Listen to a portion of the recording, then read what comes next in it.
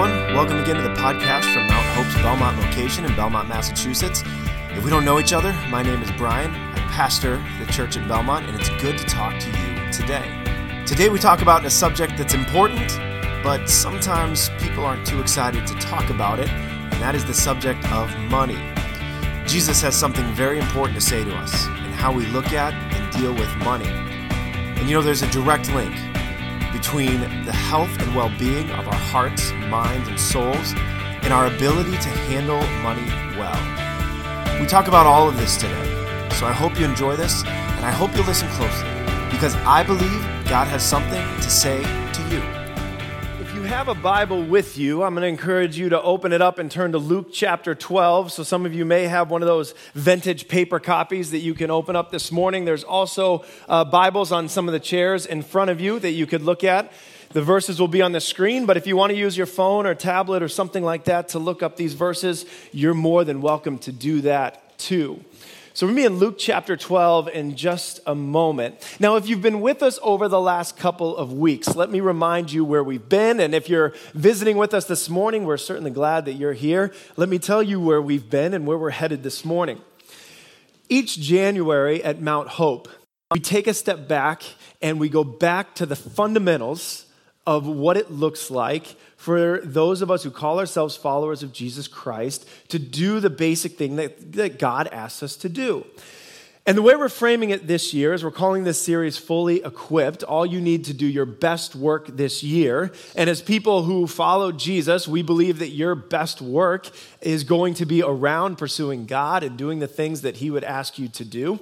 And so the first week we talked about the Bible, as we often do on the first Sunday of a new year. And we said that many of us have strong opinions about the Bible. Some of us, and including people in this room, have a real positive view of the Bible. Some of us, and some of you are in this room, have a real negative view of the Bible. We think it's old and outdated. But many of us, whether our view is positive or negative, have shaped that view based on listening to other people tell us what we should think about the Bible rather than reading it and studying it for ourselves. And so we said on that first week, let's this be a year where at least we form our opinion by opening it up and studying and reading the Bible for ourselves. And last week, Justin did a great job talking about prayer and why prayer is important and why it should be a fundamental part of following Jesus and doing what God wants us to do. And I would encourage you to attend Denise's class on Wednesday nights over the next few weeks to learn more about prayer and what it could look like in your life. Now this week, we get to the topic that we cover every January. And I know, based on your feedback and the look I see in your eye when I bring up the topic, that this is your favorite one. This is the one that you look forward to. And I can tell already in your eyes, those of you who know we're talking about it this morning, that you're excited. You're glad you came this Sunday, because this is the Sunday that you look forward to every year. And this is the Sunday where we get a chance to talk about the thing that you would love to come in and talk about this morning, and that is this right here. And I know even as I bring this out, you're super excited that this is the topic, because this is going to be helpful to you, and you're excited that this is the topic this morning. Some of you are looking at this and rolling your eyes and saying, oh, you got to be kidding me. Clearly there's some sort of new campaign going on. The church needs to pay for something. That's not true. There's no pledge cards today. We're not asking for any special offering. So why then do we make this habit of talking about money every January? I'll tell you why. Because the way we handle money is super important to God, and so it ought to be super important to us. In fact, you could make the argument, as some scholars have, that in Jesus' teaching, he talked more about how to handle material resources and money than anything else. And if you look throughout the entirety of the Bible, how to handle money and how to deal with material resources is a big topic of discussion. And one thing that's clear, whether you start early on in the Old Testament or you go all the way to the New Testament, is that there is a direct link between the healthiness of our hearts and our spiritual well-being and how we handle our resources and money. That we can't get away from. There is a direct link between the well-being of our hearts and our spiritual walk. A direct link between that health and the way we view and deal with money. And the reason we talk about money each year is not because we're trying to make a budget, but because we care about your heart and your well-being in your walk with the Lord. And if we're going to do that well, then we need to bring up this topic. We as the leaders in your church need to bring up this topic once a year to make sure we're thinking about this well. I think one of the reasons that we cringe at this topic a little bit is because a lot of leaders in the church world, and especially very publicly, have done very poorly in dealing with the topic of money. It's a topic that's been mistreated and abused, but that should not cause us to shy away and ask the question, what does God say to us about how we should handle our resources, and what does it look like to do that in a healthy way? So this morning I have a question for you. And here's the question. All of us have resources in the room. Some have more than others. The question is not about how much do we have or how little we have. The question is about our own individual lives using what it is we've been given. And here's my question for you this morning that we're going to think about for the next few moments. At the end of your life, what story do you want your money to tell? All of us are writing a story with the way that we handle our resources and our money. Whether we feel like we have a lot or whether we feel like we have a little. We're all writing a story in the way that we handle it. At the end of your life, when it's all said and done, what story do you want your money to tell? Think about that with me for a moment. Think about the friends and the family members that you know that have lived in this life and have gone on before us. One of the things that we often think about when we think about those people and when we talk about who they were and what they liked to do was how they handled money. He loved to golf. She loved to shop. He was kind of tight on what he wanted to spend. He was kind of greedy in what he went after. It's something that comes up when we talk about people's stories and who they were. How we handle money impacts that. And we think on a larger scale when we think about the stories of other people. So take someone like a Bernie Madoff who deceives people to get money. Or the CEOs that get drugged through the mud in our media today. And we look and we say, look at what they're doing and how greedy they are and how they're handling money. A story is being written there, isn't it? They're writing their story and how they're going to be viewed. But the opposite can happen as well. A couple years ago, I heard the story of Ronald Reed, and maybe you heard his story as well. Ronald Reed passed away in 2016. He was a World War II vet, and he spent most of his working life working as a janitor for J.C. Penney. When he died, he left just over $6 million to a local hospital and a library in his hometown in Vermont. And the question came out, how did a man who was a World War II veteran that just spent his life as a janitor come to have the ability to leave over $6 million? In fact, his entire fortune was over $8 million, but he left $6 million of it to this local library and hospital in Vermont. How was he able to do that? And so people started to look at his life, and if you Google his name, there are plenty of articles in Forbes and Money on how the janitor was able to amass $8 million. And he lived frugally and he invested wisely. And that's his story. We love that story, don't we? I heard another story just a couple of months ago about the actor George Clooney. This happened in 2013, but it just became public at the end of last year. Apparently in 2013, George Clooney got 14 of his closest friends together. They called themselves the Boys, and I guess they had known each other for a long time. So George Clooney sent out a note to his 14 closest friends, and he said to them, save the date, September 27th, 2013, you're going to want to be there. And so these 14 guys came from around the country, and they all gathered around a table, and they walked into a room, and there were 14 chairs at the table. Each chair had a briefcase sitting on the table in front of it. And they all sat down and they all took their places. They had a briefcase, a little name card on the table. And George Clooney said to his closest friends, he said, listen, you let me sleep on your couch. You let me borrow your car. I would not be where I am today if it wasn't for you in my life.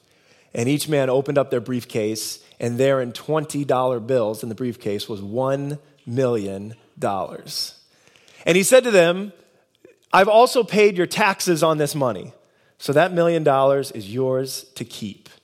One of the men had just taken a second job at an airport bartending near his house because he was struggling to make ends meet for his wife and 2 kids. And so here his very wealthy friend is giving him this gift. The way we handle money writes a story. And it doesn't depend on how much we have or on how little we have. Like you, I've met people who have little but are still very protective of what they have. I've also met people who have little who are extremely generous. I've met people who have a lot that don't want anyone else to touch it. And I've met people who have a lot who are extremely generous with what they have. It's not about amount of resources.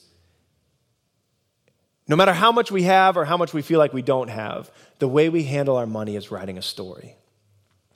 In Luke chapter 12, Jesus talks to his followers about the story that those of us who call ourselves followers of Jesus, those of us who are Christians, the story our life should be writing when we handle money and resources. In fact, he gives 3 examples of stories our life could write. 2 of them are stories we would not want to write, Jesus would tell us. And one of them is a story that our lives should be writing as we think about money and resources. And so we're going to take a look at these 3 stories this morning. The 2 that we should stay away from, and the one that we should embrace. The first story Jesus tells is in Luke chapter 12, verse 13 through 21. Jesus is speaking to a large group of people. There's a crowd there. And it says here in verse 13, someone in the crowd said to him, "Teacher, tell my brother to divide the inheritance with me." Now, back in Jesus' day, the standard practice in the Jewish culture would be that the oldest son would get a double portion of the inheritance that was given. And then the rest of the sons would also receive some of the inheritance. And so I don't know what's going on in this man's life. I don't know why he's upset with how the inheritance was given out in his family. It happened that a long time ago, inheritances used to cause conflict in families. I know that doesn't happen today, but back in Jesus' day, this sort of thing took place. And so this man says, Jesus, tell my brother, that greedy guy, to split the inheritance with me. Something's wrong here. Now, Jesus doesn't get into the details of this family. Rather, he sees something in the heart of the man giving this request. And Jesus said to him, verse 14, "Man, who made me a judge or arbiter over you?"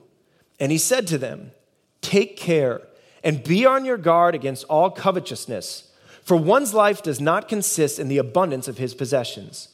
And he told them a parable saying, "The land of a rich man produced plentifully, and he thought to himself, 'What shall I do? For I will have nowhere to store my crops.' And he said, 'I will do this. I will tear down my barns and build larger ones, and there I will store all my grain and my goods. And I will say to my soul, Soul, you have ample goods laid up for many years. Relax, eat, drink, and be merry.' But God said to him, 'Fool, this night your soul is required of you, and the things you have prepared, whose will they be? So is the one who lays up treasure for himself and is not rich toward God.'"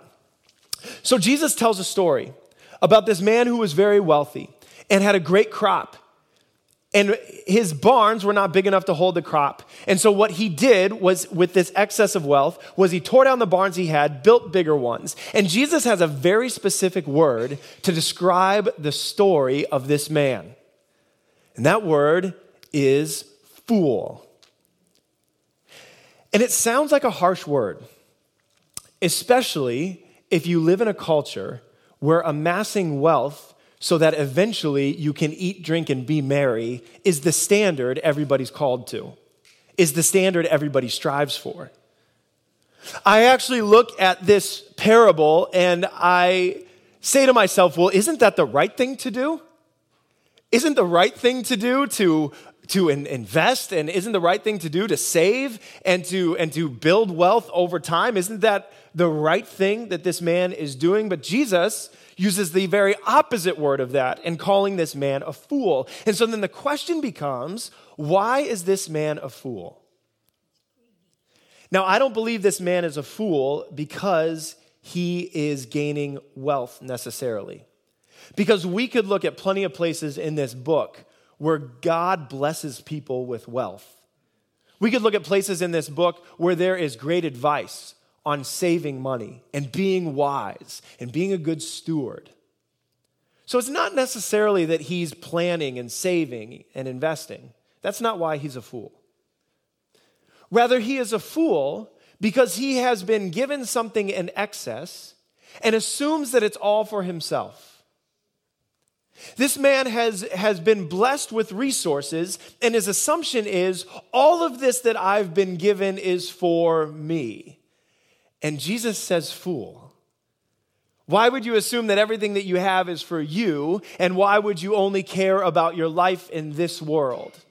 You can amass all that you want, and at the end of the day, it doesn't really matter.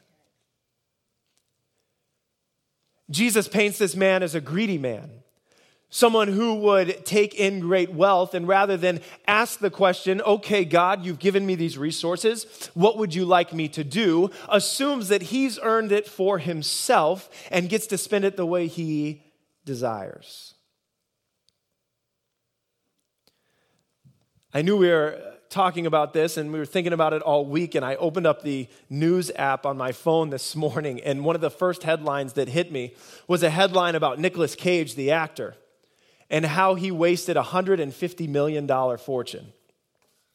Here's how he did it, in case you ever want to do this in your life. He was worth $150 million, and this is what he did. He owned 15 residences, $25 million mansion in California, a $15.7 million countryside estate in Newport, Rhode Island, an $8.5 million house in Las Vegas, and he also bought, just for good measure, a $3.4 million mansion in New Orleans. He owned 2 castles in Europe, one $10 million and one $2.3 million. That one was cheap.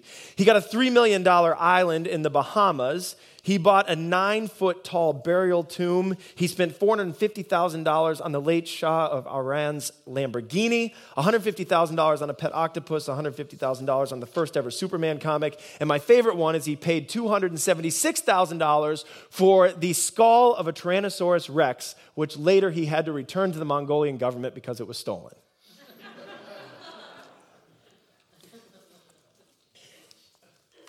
We look at that and we say, fool, don't we? Fool. He has all these resources, and the assumption is these are my resources just to do with whatever I want. And we look at that and we say, fool. But I think we owe it to ourselves to ask the question, are there places in our lives where we fall prey to the exact same thing? For most of us, it's on a smaller scale. But I would suggest to you that in the United States of America, there are plenty of places where we assume that our resources that we have are ours for our own good pleasure. And rather than go to God and say, God, we have some extra here, what would you like us to do with it? We assume that it's ours for buying a better phone. Or we assume it's ours for paying for a gym membership we never use. Or we assume it's ours for upgrading our home or upgrading our car or buying more things that we don't need or going into more debt so that we can go to restaurants that impress our friends. We assume that all of this stuff is for us for our pleasure. And that's the reason the man is a fool. Not because he has the resources, but the assumption that he makes about them. And Jesus says to the people, don't let the way you handle money write your life as the story of a fool. But there's a second story that Jesus said could be written in your life. Some of you are sitting here this morning and you're saying, well, that's not me. I'm not greedy. I don't spend in excess. But you might be writing the other story that Jesus talks about. This is what he says in verse 22. And Jesus said to his disciples, therefore I tell you, do not be anxious about your life, what you will eat, nor your body, what you will put on. For life is more than food, and the body is more than clothing. Consider the ravens. They neither sow nor reap. They have neither storehouse nor barn, and yet God feeds them. Of how much more value are you than the birds? And which of you, by being anxious, can add a single hour to his span of life? If then you are not able to do as small a thing as that, why are you anxious about the rest? Consider the lilies, how they grow. They neither toil nor spin, yet I tell you, even Solomon in all his glory was not arrayed like one of these. But if God so clothes the grass, which is alive in the field today and tomorrow is thrown into the oven, how much more will he clothe you, O you of little faith? And do not seek what you are to eat and what you are to drink, nor be worried. For all the nations of the world seek after these things, and your Father knows that you need them. The story of the fool is one of greed, assuming these resources are for him and using them all for his own benefit. But Jesus talks about another story that's being written in some of our lives, and that is the story of fear. You see, some of us don't fall into the foolish story. We don't spend in excess. We don't assume it's all for us. But some of us fall into the fear story, don't we? Thinking that what we have is ours and we better put it away and not touch it or let anybody else get to it or spend it, because if we spend what we have, there'll never be more. If we give like God asks us to give, if we're generous like God asks us to be generous, then we're going to put ourselves in a bad situation, because this is what we have. And if we give it away, if God asks us to give it away, then we won't have enough left for us. And by the way, you can be quite under-resourced and feel this way. You can be incredibly wealthy and feel this way. The idea of the fool is one of greed. The idea of the person who is fearful is one of scarcity. If I give it away, there won't be enough. If I share it with someone else, there won't be enough left for me. And Jesus says, listen, if you follow God, he owns it all.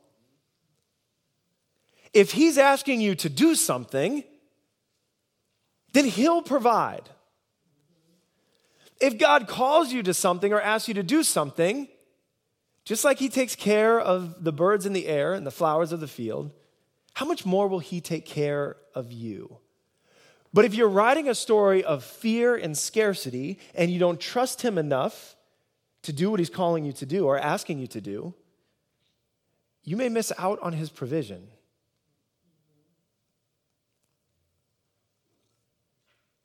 And many of us may not feel like we're writing the story of the fool, but we may be writing the story of fear in the way we deal with our money. And Jesus says both of those are contrary to what God would ask you to do. So then what is the alternative? Well, Jesus gives it to us in the last few verses here, starting in verse 31. Instead of being foolish, instead of being fearful, seek his kingdom, and these things will be added to you. Listen to these next two words.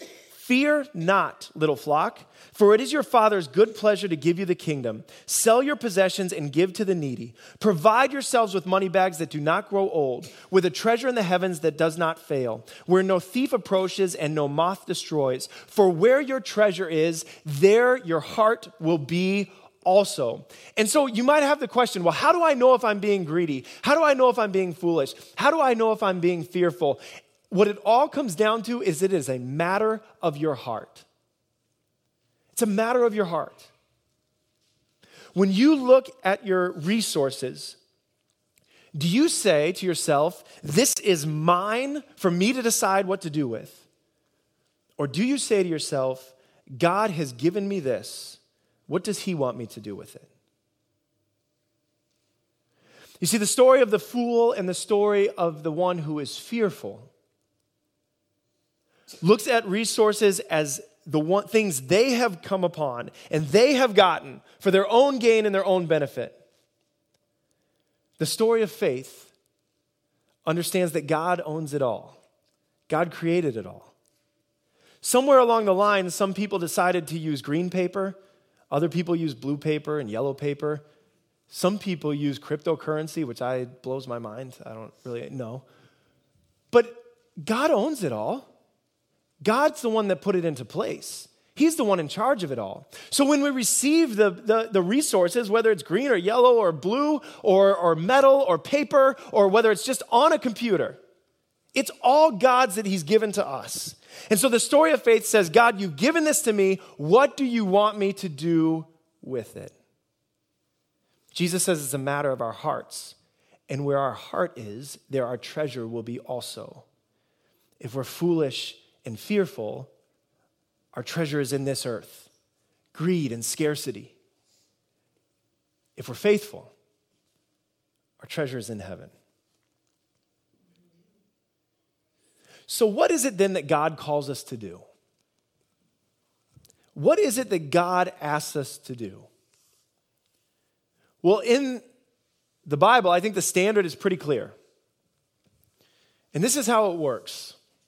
It's tough to understand, so I'll go through it a few times. If you're not a math person, I understand that. I'm not a math person either. My wife is a CPA. She's a math person. I'm not. I'm a dreamer and thinker. And so this is hard for me too, but I'm going to try to do this as best I can. Here's the biblical idea of how we should live with money and resources and how we should be generous. This is what God says. For every 10 of these that God gives us, for every 10 of these that God gives us, all right, God asks us just to take one, okay, you see? No, hang on, I'll do it again. It's tough. It's tough. What the Bible suggests is that for every 10 of these that God gives us, that we would take one and we would invest it in the kingdom, in God's work. Now listen, don't try to get out of this by saying the pastor's just trying to raise money for Mount Hope. That's not what I'm doing here.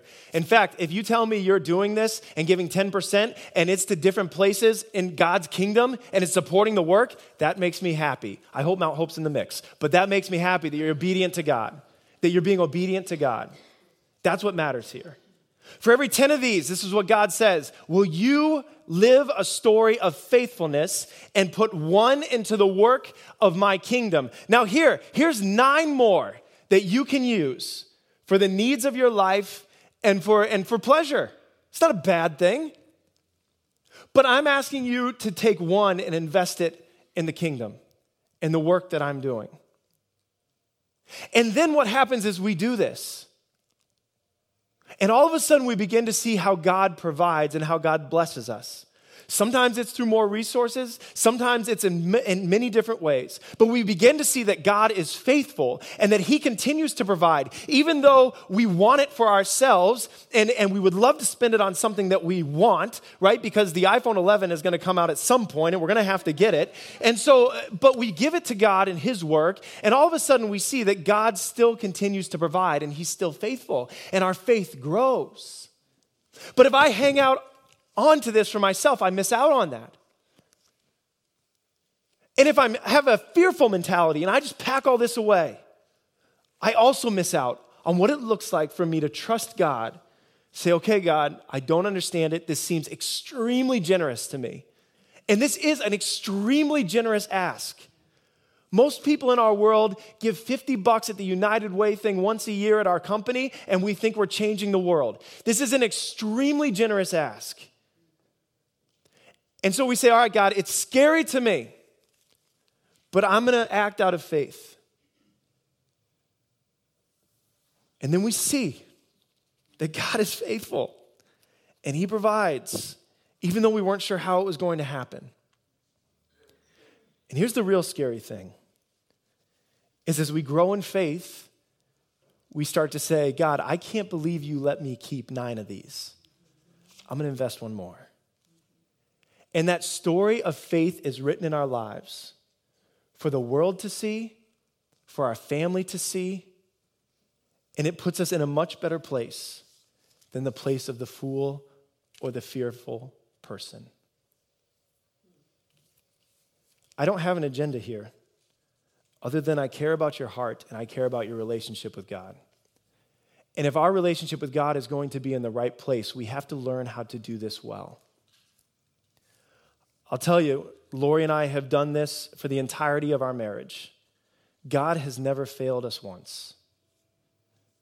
And I know he's not going to. And so what story is your money writing in your life? Is it one of foolishness? Is it one of fear? Or is it one of faith? I'm going to invite our worship team back and invite you just to bow your head and close your eyes for one moment. And just be honest with yourself. God might be speaking to you this morning. And he might be saying to you, listen, I've given you resources that you might use for my kingdom, that you might use to make my name great. And you might feel God calling you to do something this morning. It could be to help the neighbor down the street that you know is in need.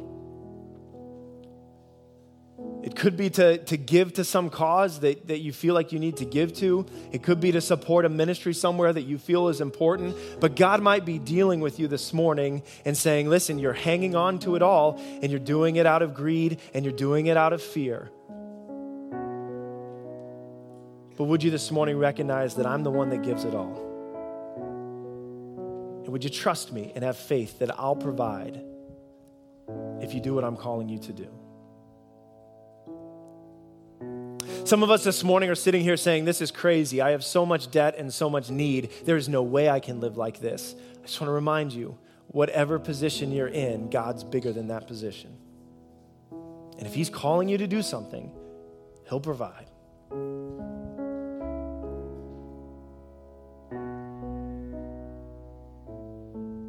God, help us to trust you the way you ask us to. Lord, thank you for the many ways that you bless us that go unnoticed. God, the reality is, for those of us who live in this world, for those of us who live in this culture, when you compare us to the other billions of people around the globe, we are extremely blessed with what we have. And so we thank you for it. Help us to use it wisely. And would we write a story in our life, not of foolishness or fear, but of faith. In Jesus' name, amen. Hey, thanks again for listening to the podcast from Mount Hope's Belmont location. At Mount Hope, we gather in Belmont every Sunday at 10 a.m. and 5 p.m., and in Burlington at 9 a.m. and 11 a.m. Each week that we gather, we do so to learn more about God, grow in our love of Him and others, and then we go to live lives driven by faith. If you live in the Burlington or Belmont, Massachusetts areas, we'd love for you to join us on a Sunday. You can learn more about us by visiting our website at mounthope.org, mounthope.org, or follow us on Twitter or Instagram at mthopebelmont. Thanks again for joining us, and we look forward to having you listen again next week.